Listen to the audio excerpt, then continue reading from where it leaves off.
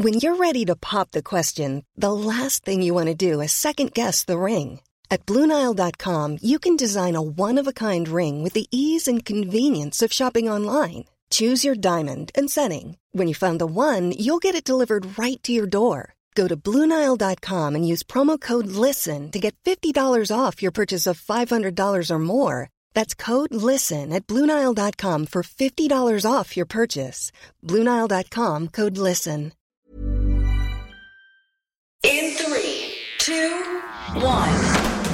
7 things you don't really need to know, but probably should.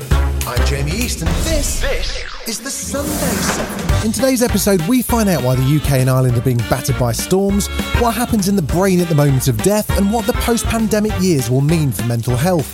But first, it was on this week in 1953 that the structure of DNA was first discovered by James Watson. Ever since, we've been inching closer to understanding the secrets of life.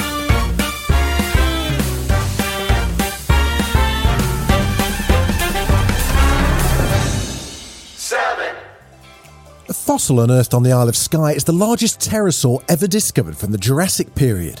It's the skeleton of a pterosaur. So one of those pterodactyls, those reptiles that were flying around back when the dinosaurs were living.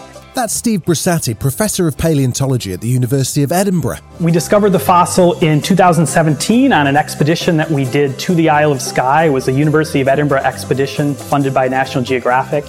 It's a new species. We call it Yark-Skianach. That's a Scottish Gaelic name, and that pays homage to where it was found here in Scotland on the Isle of Skye. Pterosaurs are the largest flying vertebrates and the first ever to take to the skies. With a diet of fish and squid, this species sports large, well-defined teeth and fangs. It's an exquisite skeleton. The bones are preserved in 3 dimensions. It's 170 million years old, give or take, and it's big. This animal had a wingspan of over 2.5 meters. That is generally the size of the largest birds today. So already, way back in the Jurassic period, these pterosaurs were getting much larger than we used to think. That being said, researchers also discovered that this huge dino wasn't even fully grown, and it still had the capacity to get much larger before it perished. When this animal was soaring over the heads of dinosaurs in the lagoons of ancient Skye during the Jurassic period, it was the biggest thing that we know of that had ever flown in the entire history of the Earth. And it's known from a beautiful fossil. This is just a superlative Scottish fossil. Nothing like this has been found here before. It's gorgeously preserved, and we're just very pleased to have such a nice fossil like this from here in Scotland. The pterosaur has now been unveiled at the National Museum of Scotland, where it'll be in the permanent collection.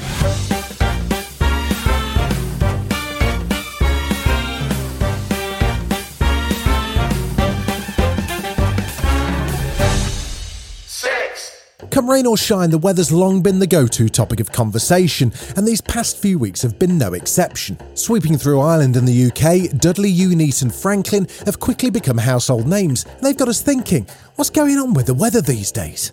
To find out, we caught up with Sue Gray, a professor in the Department of Meteorology at the University of Reading.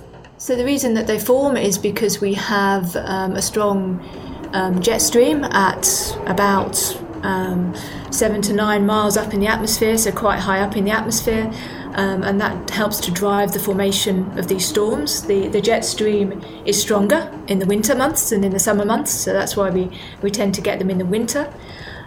We also see quite often what we call clustering of storms, which is where we get one storm after the other, as we've had in the past week or so, and that's very, very common over our part of the world, so the eastern side of the North Atlantic, and it occurs partly because when you've got a strong jet stream, you've got a driving force to develop a series of storms in a sequence, and they of course get directed towards Europe. With red warnings from the Met Office, these recent storms seem to have been particularly severe. Why is that? It's not that we don't get these storms occasionally, they do come along. Of course, we tend to remember the ones that cause the most impact, and that could be because they're particularly strong, but it could also be in terms of where they track. And of course, Eunice, it tracked over southern England, tracked over London, and so of course, we tend to remember storms that have affected us. When they issue a warning, they take into account two things. The first is the likelihood, so how certain they are that it's going to happen. The second thing they take into account is the impact if that event occurs. So if it's going to go over a very populated area, then it's likely to have more impact. It's also likely to have more impact if it's occurring over southern England than if it's occurring over northern Scotland. So that is also taken into consideration. Exactly where you might make the decision between, say, a yellow or an amber or red warning will depend a little bit on where you are in the UK. Eunice and her pals have already caused some considerable damage. Can we expect more of this type of weather in years to come? This is the question that people want answering, of course. I think at the moment, given the data we've got, there's not a clear signal. As we go further ahead, you obviously use climate models to look into this. And the latest sort of big international assessment of the state of the science is suggesting that there's some confidence that as we go towards the end of this century that we've got more storms likely to occur over northern and western Europe, and there's some indication that we might get more of this clustering of storms, so one storm after the other. So there is some evidence that storms might become more severe, particularly these sort of windstorm-like storms where we get strong winds, and there's quite strong evidence that we're going to get more heavy precipitation associated with storms when they occur. So yes, there is some confidence that storms will become more impactful as we go forward in time. Of course, whether or not we see those impacts depends on exactly where the storms go. If they pass north of Scotland, we won't see them in the UK. And that is a big part of the uncertainty. Still to come on the Sunday 7, what happens in the brain at the moment of death and the long-term impact of COVID-19 on mental health.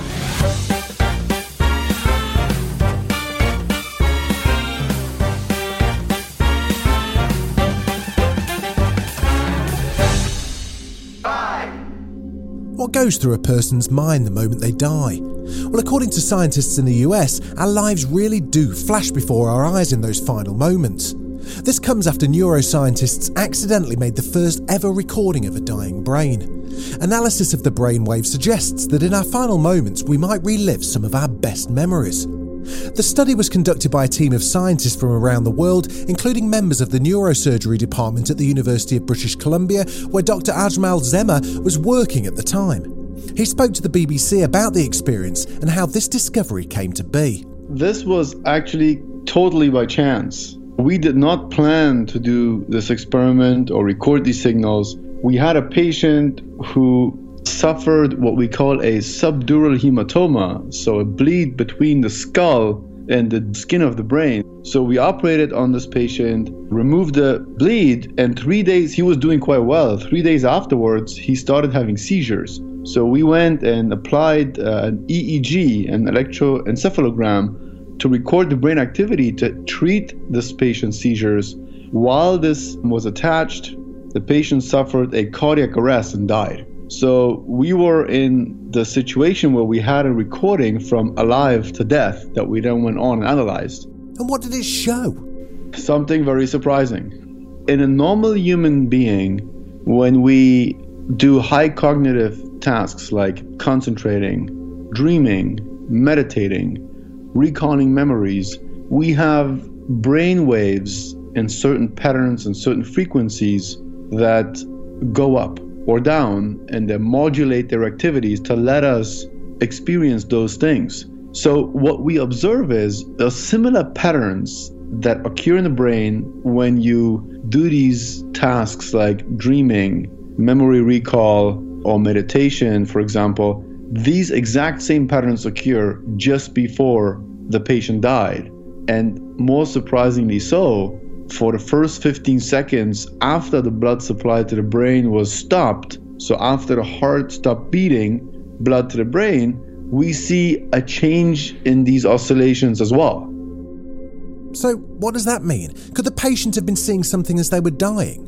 I would divide it in 3 ways. One is the pure scientific interpretation of the data, the metaphysical and philosophical interpretation of the data, and the spiritual interpretation of it. The only thing I can say for certain is there is a correlation of these patterns of oscillations happening just before we die and after we die that are similar to the ones that occur during high cognitive tasks. There's colleagues of ours who did a study in rats where they experimentally induced cardiac arrest, and they see very similar responses to what we see in the human. In the philosophical side, this could possibly be a last recall of memories that we've experienced in life, and they replay through our brain in the last seconds before we die. And even so, what is determined death? When do we die? Is it when the heart stops? Is it after the heart stops? That is also a medical question that we may have opened the door for discussion on that end. So when do you start with organ donation? Do you do that when the heart stops beating, or do you do that maybe 15 seconds after that because the patient is still having replay? We don't know. On the spiritual side, if we get some insights and I can tell my patient that perhaps their loved one is there and they're replaying some of the nicest memories just before they're passing away, maybe that gives them some strength and some kind of warmth in that moment.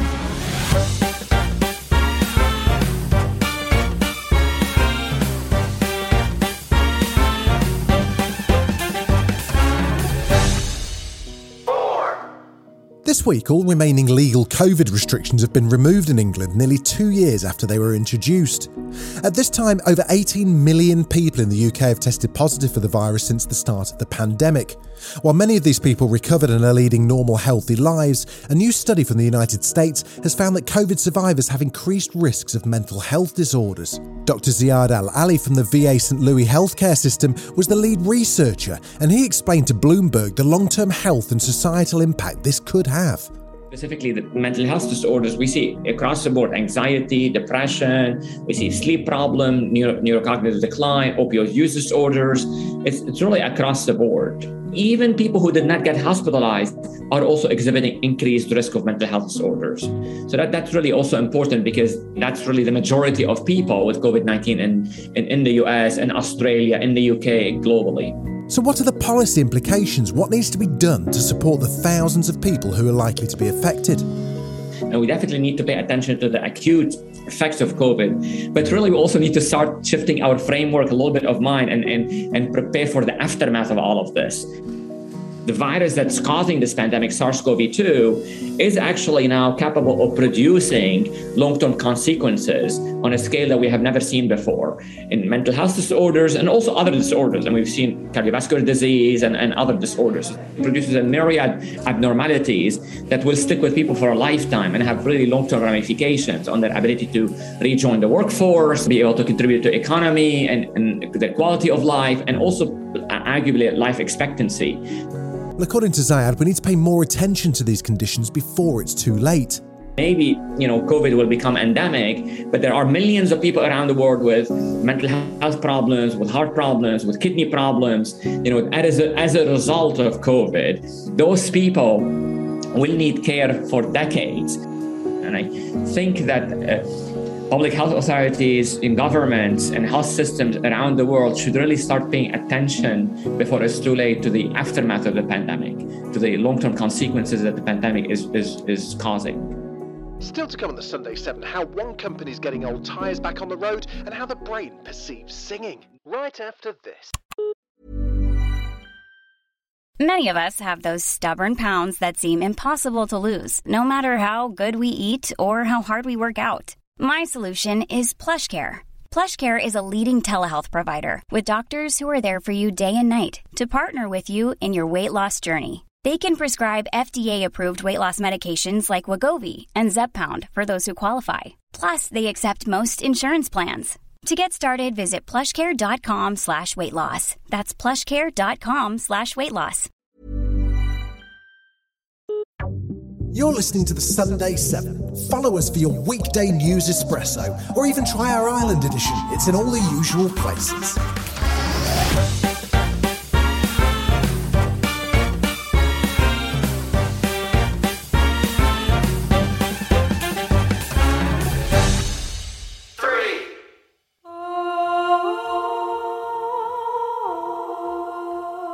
For the first time, MIT neuroscientists have identified a population of neurons in the human brain that selectively lights up when we hear singing, but not other types of music. Led by Dr. Samuel Normal-Hagner, the team of scientists made their discovery by recording electrical activity in the brain of 15 participants, each of whom had electrodes inserted inside their skulls to monitor epileptic seizures before undergoing surgery. These patients, while they were in the hospital, they listened to a variety of sounds like you might hear in your daily life. So, the sound of a dog barking, someone tapping their finger, as well as a variety of different types of music and speech.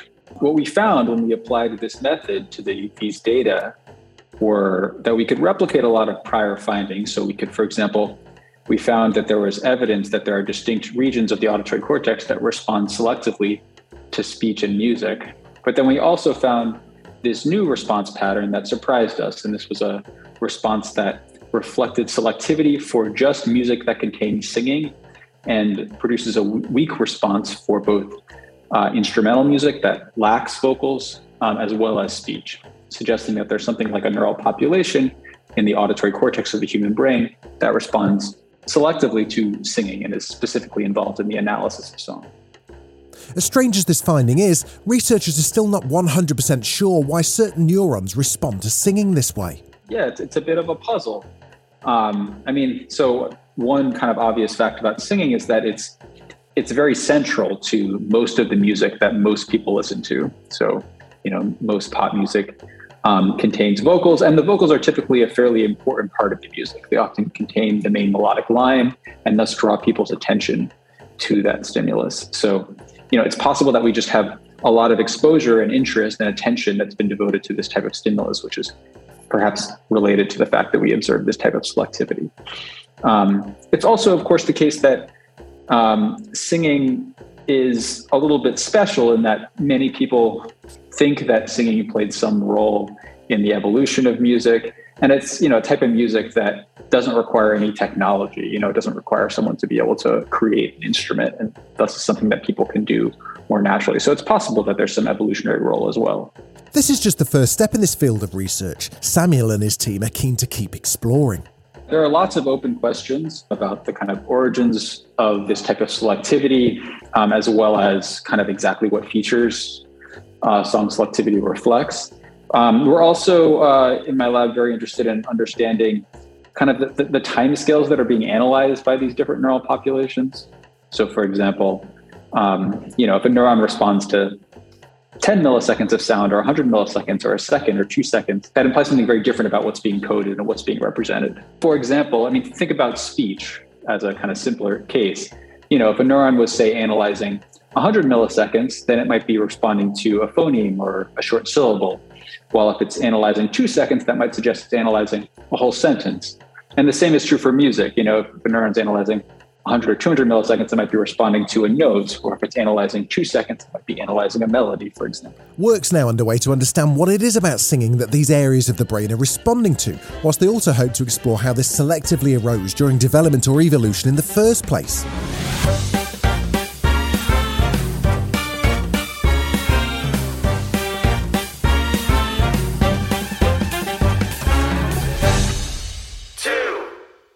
They say one man's trash is another man's treasure, and in Zambia, one clever company is turning piles of old tyres into liquid gold.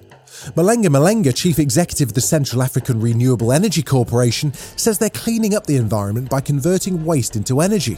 These old tyres are getting back on the road in the form of fuel. And the positive contribution is that the gas that we are producing, the petrol that we are producing, the diesel that we are producing is of a much, much lower cost, or the production cost is so much lower than the normal diesel and petrol that you're getting from your filling stations. He says they're currently processing 1.5 tonnes of tyre waste, which also includes plastic containers, to make 600 to 700 litres of diesel and gasoline per day. Now that's hardly enough to make a dent in Zambia's mountains of rubbish or its $1.5 billion annual fuel import bill, but energy analyst Johnson Chikwanda says any initiative that reduces import dependence ought to be supported. It is lessening the burden on looking for forex, because if you are going to be looking for $1.4 billion United States dollars every year, then you can understand why the Zambian kwacha is constantly under pressure. Malenga's company is now seeking investment of $60 million to raise output to 400 tonnes of diesel, 125 tonnes of petrol and 30 tonnes of liquefied petroleum gas, all at half the cost of imported fuel. However, just how green is a project like this? The process involves burning waste rubber and plastic and mixing it with a catalyst. From a climate change perspective, this takes a lot of energy and the product still releases CO2 when burned. That being said, waste management remains a problem in Zambia, and as people still continue to use fuel, its supporters say this is better that it comes from recycled waste.